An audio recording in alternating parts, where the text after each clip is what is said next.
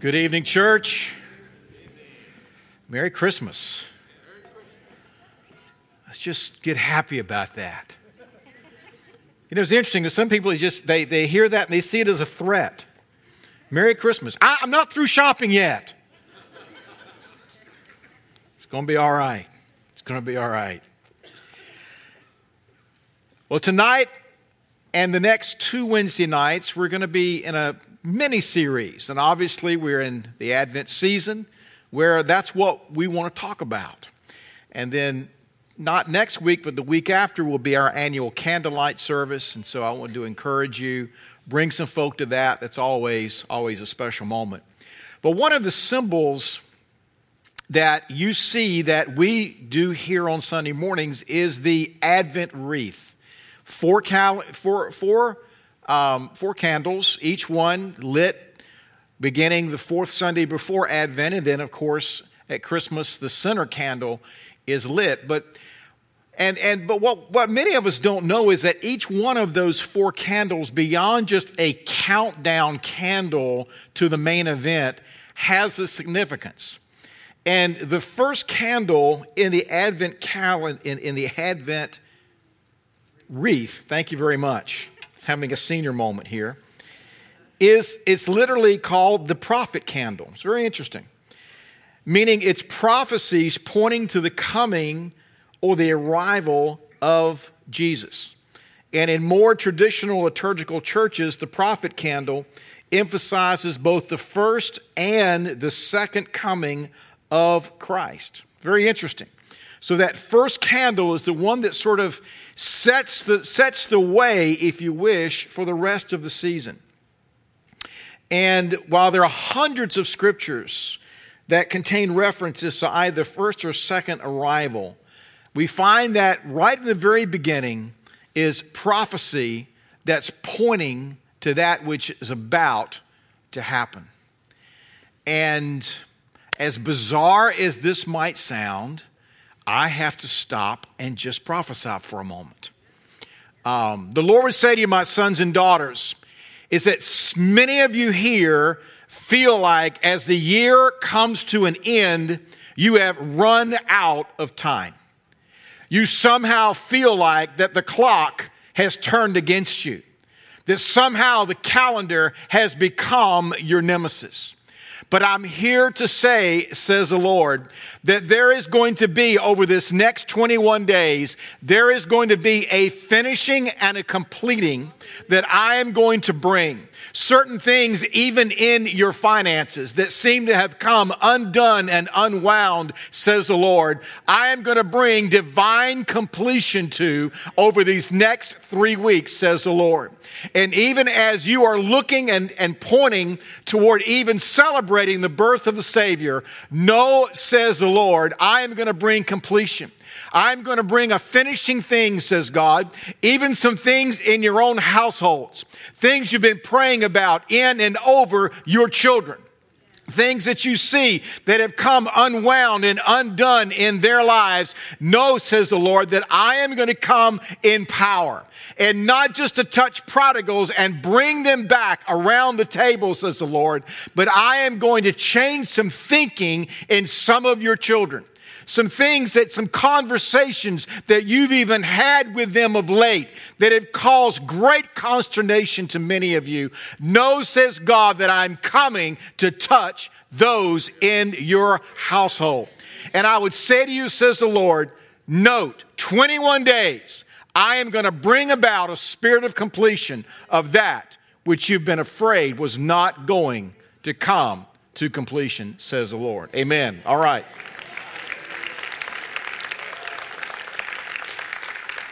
It's so weird. I got up here. God gave me that God gave me that word. I was sitting there. I got up, started my message. It's just like, whoops, I better do this. All right. The candle, the first one. It's a prophet count. It's a prophet candle. But I want to read a passage of Scripture to kind of set off this series, which is a little unusual, perhaps, for this part of the year. But it's found in 1 Peter. Chapter 1, verses 10 through 12. Concerning this salvation, the prophets who spoke of the grace that was to come to you, searched intently and with the greatest care, trying to find out the time and circumstances to which the Spirit of Christ in them was pointing when he predicted the sufferings of Christ and the glories that would follow. It was revealed to them that they were not serving themselves, but you, when they spoke of the things that have now been told you by those who have preached the gospel to you by the Holy Spirit sent from heaven. Even angels long to look into these things.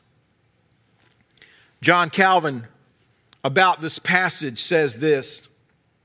Calvin, by the way, again, he wrote some books. One of the two fathers of the Protestant Reformation, of which we have just finished celebrating 500 years. Calvin, it is indeed the highest praise to the gospel that it contains treasures of wisdom as yet concealed and hidden from angels. This mystery of which we now know was this Jesus. This was the plan. The timing of which angels would inquire of the throne. Who, when, how. And as powerful as angels are, we realize that angels are not omniscient. They don't know everything. And we see even in this message of the gospel, we see that angels are there to play a part, to play a role. Luke chapter 2, verse 13 in pronouncement. Suddenly a great company of the heavenly host appeared with the angel, praising God and saying, "Glory to God in the highest, and on earth peace to men on whom his favor rests." And yet the prophets of old were doing the best that they could to try to figure out dates, places, hidden from even the angels of heaven, that which now has been revealed to you and to me. Wow. And the appearance of Christ, God's outworking plan of redemption, hidden from even the highest of the angelic beings, being made known to us as recipients now of this grace, begins with the moment that we are now participating in and celebrating. But the quest for us, and this is the title of the message this evening, is simply finding Jesus. You know, that word has become a euphemism for evangelism. I mean, we ask people now, have you found Jesus? It's a little bit like got milk. You know, it's like got Jesus. And I don't mean to make light of that, but it's like finding Jesus has become almost a one-off event, if you wish. Raise a hand, pray a prayer, mark a date, avoid hell, and get a ticket to heaven. I found Jesus. Now, how many of you know, to begin with, that finding Jesus in itself is a misnomer? Because you didn't find him, he found you, and he enabled you to say that you found him. So however you want to phrase it to make you feel better about life, that's fine. But the word says in Luke 19, the Son of Man came to seek and to save what was lost. And so in a very real sense, God came, now not that you were ever lost. Hello? Are you with me? God always knew where you were. In the continuum of this thing called time, God knew exactly where your location was. So it's not like you were, quote, ever lost where God was concerned, but only from the standpoint that there was a moment that revelation came in such a way that you could now respond because you were empowered by him to respond. And yet this idea of, well, I found Jesus. I had a moment. I had an event. Maybe you can mark yours. Mine was in 1976 in a dorm room in Brevard, North Carolina.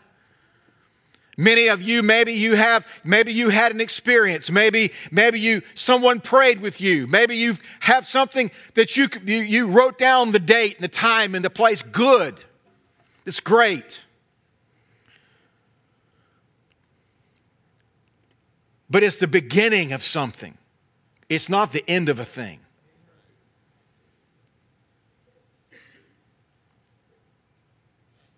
It's the very essence of our sonship, our discipleship, and it's directly proportional to the rate of change whereby we become more like Him and able to participate in the divine nature. But only to the extent that we continue to do what? Find Him. And we look at the narratives in Scripture, just walking through all 4 of the Gospels. And we see folk trying to find Jesus. Matthew, the 2nd chapter, you know the story? Herod, the Magi, presenting the gifts. Matthew chapter 2, verse 1, after Jesus was born in Bethlehem of Judea, the days of Herod the king, behold, wise men from the east came to Jerusalem, saying, "Where is he?" Where is he? Right here. We know he's here. Who has been born King of the Jews, for we saw his star when it rose and have come to worship him. When Herod heard this, he was troubled. And it says, all Jerusalem with him. And assembling all the chief priests and scribes of the people, he inquired of them where the Christ was to be born. Right here. Now, Herod's motivation for finding this kid was somewhat different than maybe your motivation and mine. For him, he was concerned. It was a power issue with him. He was concerned about the throne. He was not concerned with eternal things the way that hopefully you and I are. But nonetheless, finding Jesus. Mark chapter 1, moving right through the Gospels. The beginning of the gospel about Jesus Christ, the Son of God. It's written in Isaiah the prophet, I will send my messenger ahead of you who will prepare your way. A voice of the one calling in the desert, prepare the way of the Lord, make straight paths for him. Verse 7. And this was John's message. After me will come one more powerful than I, the thongs of whose sandals I am not worthy to stoop down and untie. I baptize you with water, but he will baptize you with the Holy Spirit. Here was John, his entire ministry, committed and devoted to finding Jesus. When this bridegroom would appear. We move to the big Christmas gospel, Luke. And we see all kinds of folks here finding Jesus. Zechariah, an angel appears. John's dad. Zechariah has this angelic encounter. Begins to tell him about this boy who is yet to be, that which he's going to do. Zechariah said, "In no way. Can't happen that way." All of a sudden, Zechariah can't talk for about 9 months. Mary, she also had an angelic pronouncement. But hers was somewhat different than Zechariah's. Is that not only did she have a prophetic, she had an angelic encounter, a pronouncement, an announcement. But something else happened. It says that she was overshadowed by the Holy Ghost. And she conceived.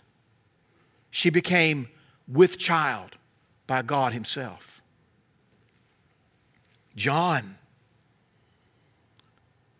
in his mother's womb, in the presence of Mary. John not even knowing cuz yet. But just being in the same room, it says he leapt in Elizabeth's womb. Finding Jesus, even in utero. He was doing everything that he could to move toward this Savior. Wow. Angels and shepherds Luke chapter 2, verse 8. And there were shepherds living out in the fields, watching over their flocks, and an angel of the Lord appeared, and the glory of the Lord shone around them. And their response? They didn't go get the worship team and get on their happy dance. It says they were terrified. I mean, don't you love the fact that this announcement was made to some of the most lowly of stature in society? Shepherds. And the angel said, "Don't be afraid. I bring you good news of great joy that will be for all the people. For today in the town of David a Savior has been born to you. He is Christ the Lord. And this will be a sign. You will find a baby wrapped in cloths and lying in a manger." And then that great company of the heavenly host appeared. Glory to God in the highest, and on earth peace to men on whom his favor rests. And when the angels had left and gone into heaven, the shepherds said to one another, "Let's go to Bethlehem and see this thing that has happened, which the Lord has told us about." That's a good idea. I mean, here you are in the absolute boredom. It's night. The sheep are dozing. There ain't a whole lot going on. There's nothing on TV. And all of a sudden, heaven opens and all of this clamor begins to happen. And rather than Jim just looking at each other and just saying, "Cool," they said, maybe we better respond and go find this Jesus that they're talking about. So they hurried off. Didn't say they ambled and moseyed. It says they hurried off and found Mary and Joseph and the baby who was lying in the manger. And when they had seen him, they spread the word concerning what had been told them about this child. And all who heard it were amazed at what the shepherds said to them. But Mary treasured all these things and pondered them in her heart. And the shepherds returned, glorifying and praising God for all the things they had heard and seen, which were just as they had been told. In accordance with the law and tradition, they present Jesus to be dedicated at the temple. And there were a couple of other folks there that are part of this narrative in Luke. An old man and an old woman named Simeon and Anna. Simeon had been looking for Jesus for some time. Talk about finding Jesus. Simeon, righteous, devout. It had been revealed to him by the Holy Spirit he would not die before he'd seen the Lord's Christ. And it says, moved by the Spirit, he would go into the temple courts. And the parents brought their child in. Simeon took him in his arms and praised God. Listen to what Simeon said. "Sovereign Lord, as you have promised, you may now dismiss your servant in peace, for my eyes have seen your salvation." I mean, this is just a baby. The baby's not glowing. There are no angels attending this child. It's just a normal couple coming to present their child to be dedicated, presented in the temple. How did Simeon know this was the one? Because the Holy Spirit has shown him. "My eyes have seen your salvation, which you have prepared in the sight of all the people, a light for the revelation to the Gentiles and for the glory to your people Israel." What a prophecy. Oh my goodness, a light for the Gentiles. And then there was another player in this narrative. Her name was Anna. Prophetess, widowed at an early age. Said she never left. She worshiped night and day. Coming up to them at that very moment, she gave thanks to God and spoke about the child to all who were looking forward to the redemption of Jerusalem. Finding Jesus. These were folk that had spent decades looking. We move on to the fourth gospel of John. And while not giving us any specifics of the birth of Jesus, we find this passage in verses 14 through 18. "The Word became flesh and made his dwelling among us. And we have seen his glory, the glory of the one and only, who came from the Father, full of grace and truth. John testifies concerning him. He cries out, saying, "This was he of whom I said, he who comes after me has surpassed me, because he was before me." And from the fullness of his grace we have received one blessing after another. For the law was given through Moses, grace and truth came through Christ. No one has ever seen God, but God, the one and only, who is at the Father's side, has made him known. But you know, to find something, it begins with having a real sense of that which you're looking for. It would be like you stumbling through your house. Honey, what are you looking for? I have no idea. Now, my wife and I are both approaching the age that that's beginning to happen now. Is that you go into a room to retrieve something and you have no idea why you're in that room. All of the years of picking on Pastor Duke, it's coming home, baby. Let me just tell you. And so you go in the room and you begin to look for something, and it's just like, I have no idea what I'm looking for. There's all kinds of things in there, but you have no idea exactly what you're there for. And so to find something, there first has to be some real sense of what it is, or in this case, who it is of which we're trying to find. In the movie The Lord of the Rings, and I think it was based loosely on a book,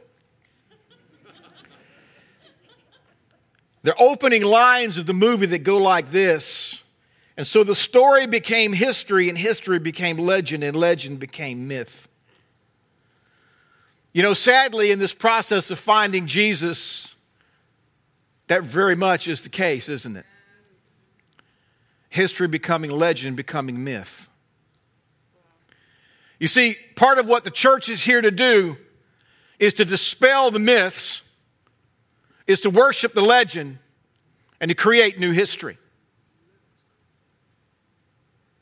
Because he's not just a historical God, he's still a God of acts. And there's so many myths about Jesus.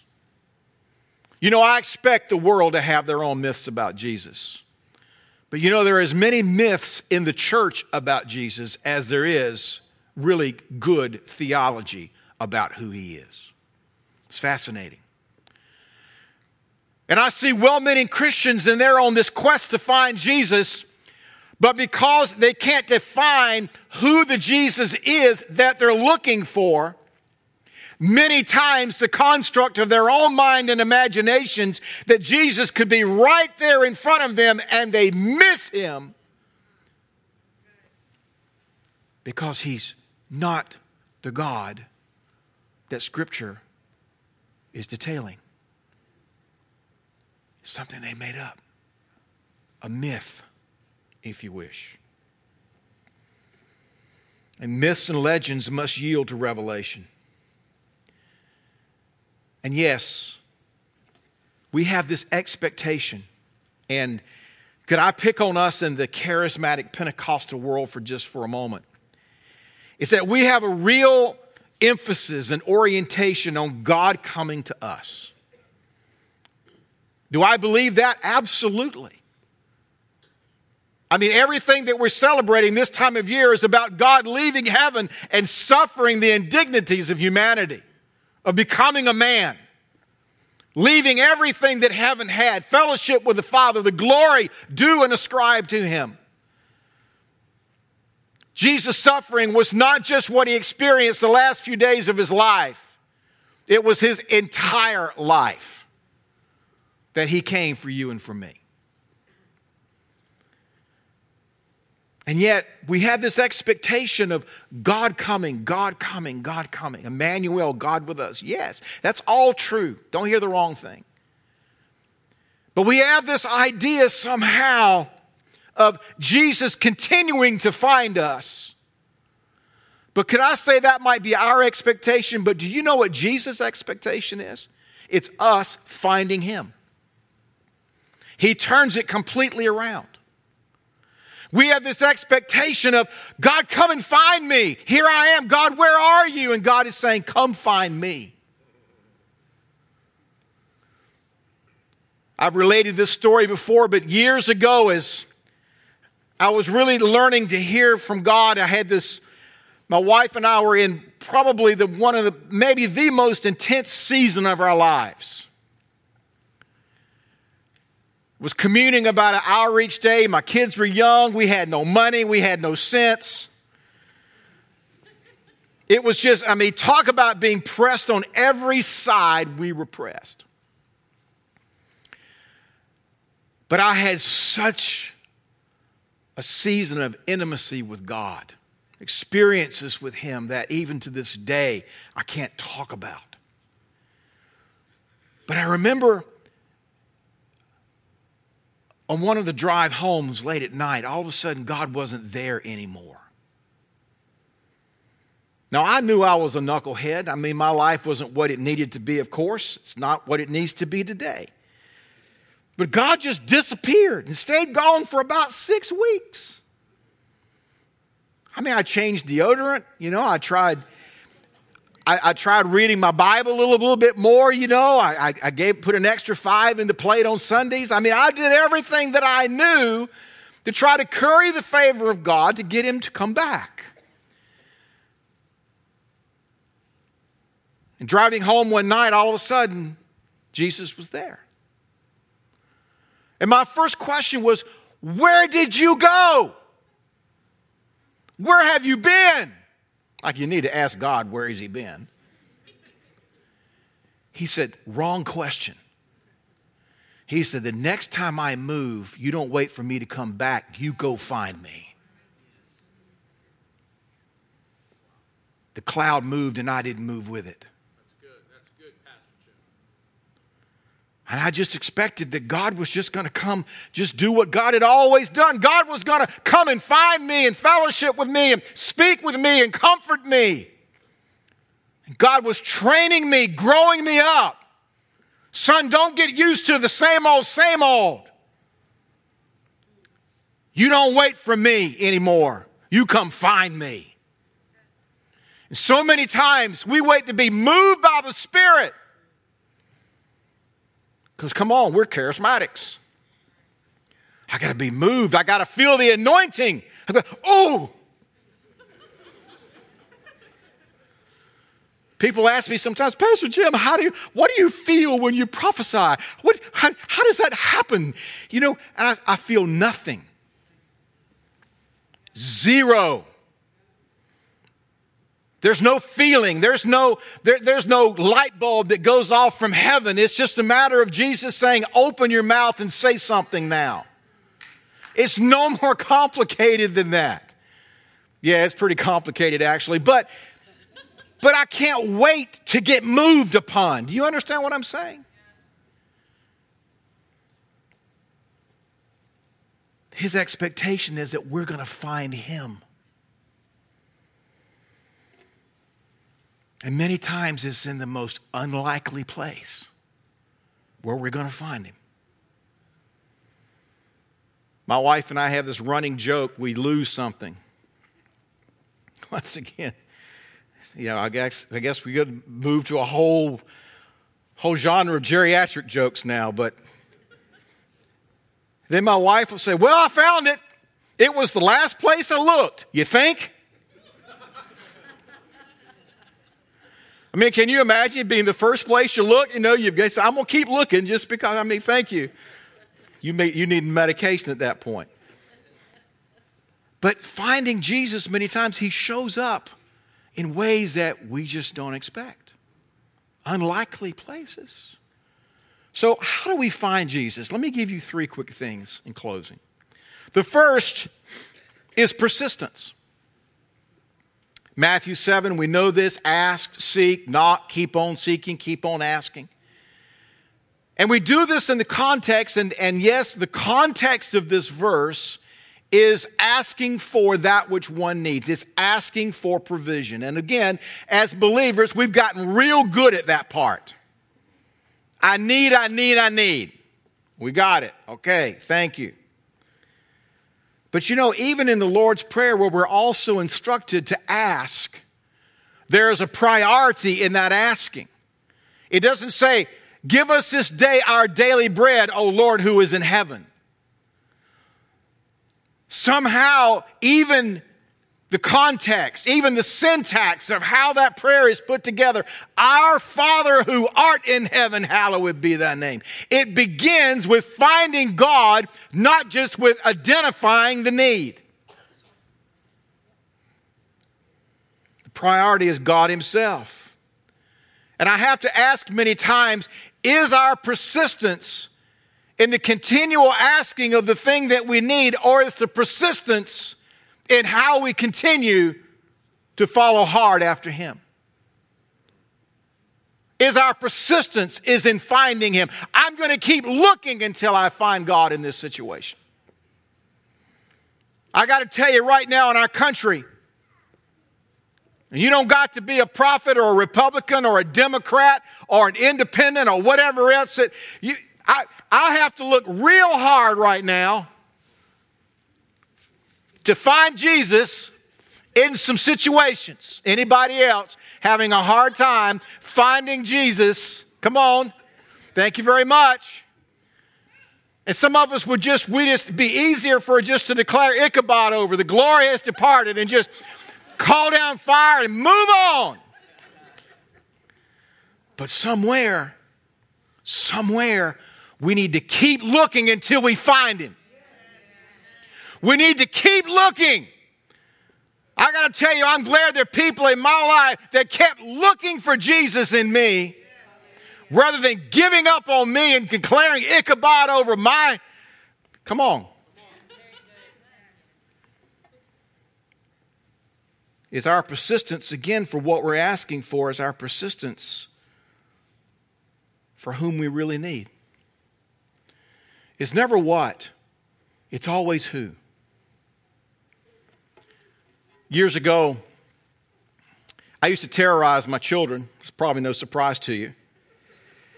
But hide and seek was a big thing in our house. And I would love to hide. And my children would come and they'd see my car there, and maybe Angie had brought them in from the store, and they would holler for me, "Daddy!" And I wouldn't answer, and they knew it was on. They knew it was on. Oh, Daddy's hiding. Oh, Daddy's hiding. And I wouldn't just say, just kind of come out and say, "Oh, you found me." I would go, "Ah!" Scare them to death. Well, not completely to death, obviously. But, it's interesting, as they figured out the normal places after a while. And as they got older, I had to get a little bit more, what? Thank you. And a little bit more sophisticated into hiding.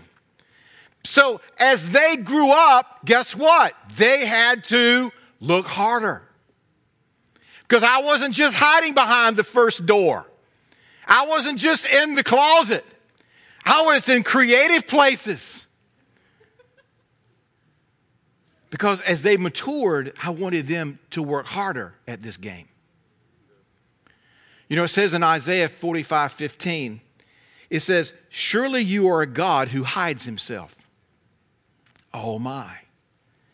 Do you mean that God would actually hide himself in order to produce something of persistence in my life? You bet he would. Absolutely. Remember when you first got saved? You picked up your Bible and you were a theologian on a stick. You'd pick it up and angels would be dancing off the page. Revelation dripping off of that Bible. You know what I'm talking about? You would come to prayer and you say, "Jesus," and bam, God would show up. You'd be enveloped in the love and the presence of God. It's like, man, this is great. And then you had that day. Come on. And you open that Bible. Yawn. Oh, this is, this just became broccoli. Prayer all of a sudden was not this rich, presence-filled moment. It became what? It became a bit arduous. It became work. Was God there? Yes. But what was he doing to you and to me? Developing some bones. Developing some muscle. To find out, do you really want me bad enough to come find me? Or will you only find me when it's easy? Seek the Lord while he can be found, yes. But I want to submit to you, God can be found if we're persistent enough to continue to look for him. Then there's this posture of finding him. Proverbs 8:17 says, I love those who love me, and those who seek me do what? Find me. There's something about with all your heart that God knows. God's got this thing figured out. You know, Jeremiah 29, we love it because it talks about, hope in the future and all of this kind of stuff. And so one of the few scriptures we know, we got the Prayer Jabez down, bought that at the gas station. So we're good on that. But Jeremiah 29, it says, verse 13 and 14, you will seek me and find me when? When? Come on. You seek me with all your heart. There it is. There's the qualifier.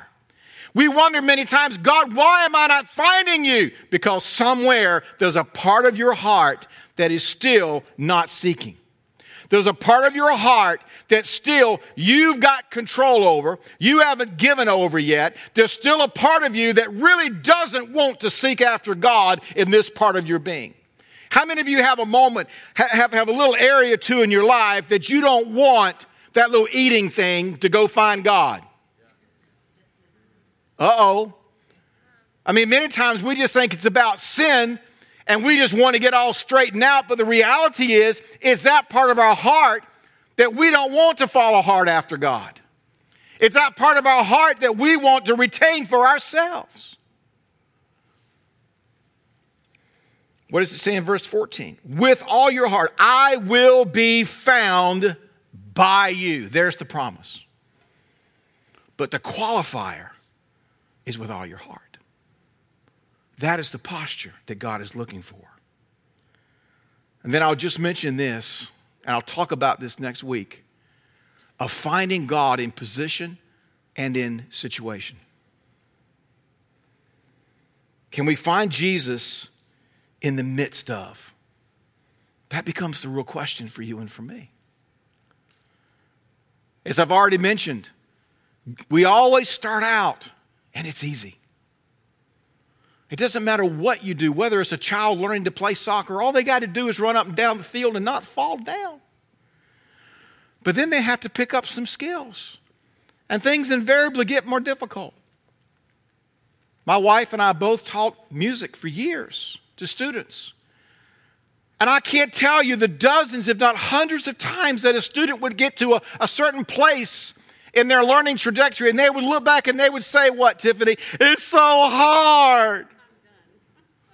It's so hard. I want to quit. I wanted to quit too. My mother, unfortunately, would not let me quit. Made me take piano when I hated the piano. For years, everybody else was doing fun stuff. I was practicing the stupid piano. It's so hard. But you know, it's an amazing thing. Following God's exactly the same way. There are people who are so hard. Compared to what? You ever heard people say, life is so hard. Compared to what? I'm sorry, what are you comparing it to? But God, finding God in the midst of, and realizing He's always been there. One of the things that we do in healing, School of Healing, Every Nation. I've been doing this in the counseling office for years. Is walking people through horrendous things they've been through in their life and them realizing that Jesus was there. That's right. He's always been there. And to bring them to a place that they realized they were not abandoned in that moment, but that Jesus was there with them in that moment. Wow.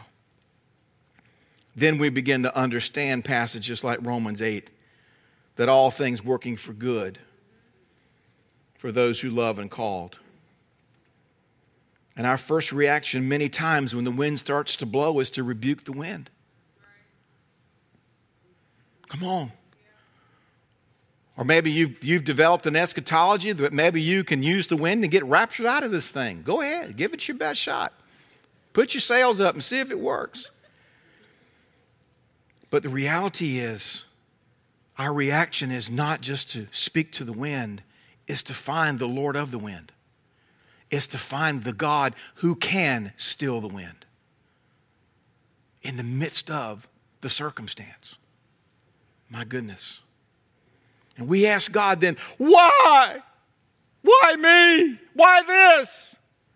The real question shouldn't be why. It should always be where. God, where are you? What is obscuring me in this moment from seeing you? Because I know that you are here. Are you with me? Saints, that has become such a bedrock of your theology. Where are you? Son, I'm right here. I don't see you. Keep looking. Keep looking. God, I can't see. Keep looking. Keep looking until you find me. Wow.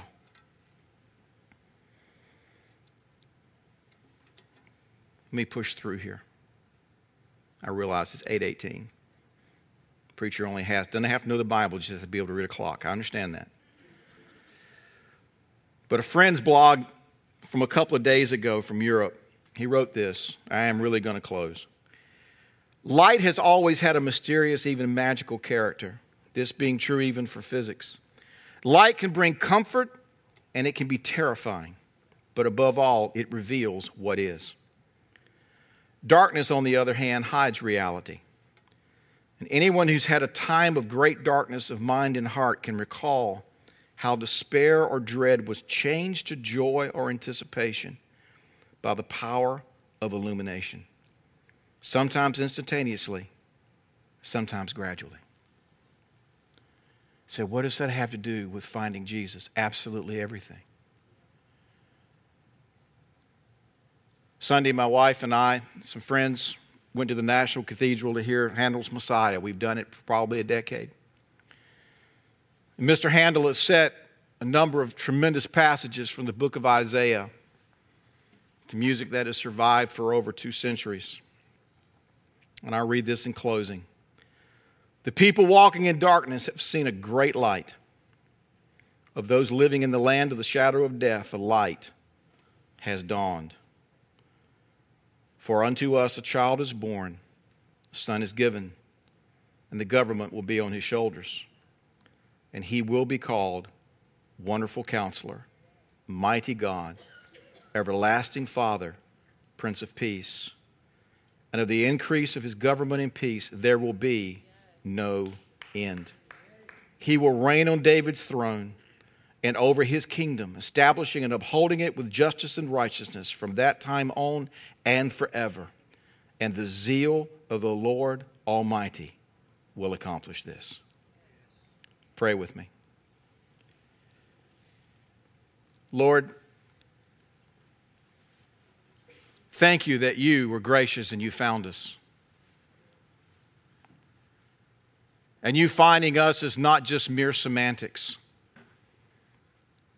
God, it is the ultimate act of a merciful God who came and opened blind eyes and animated that which was dead and could not respond.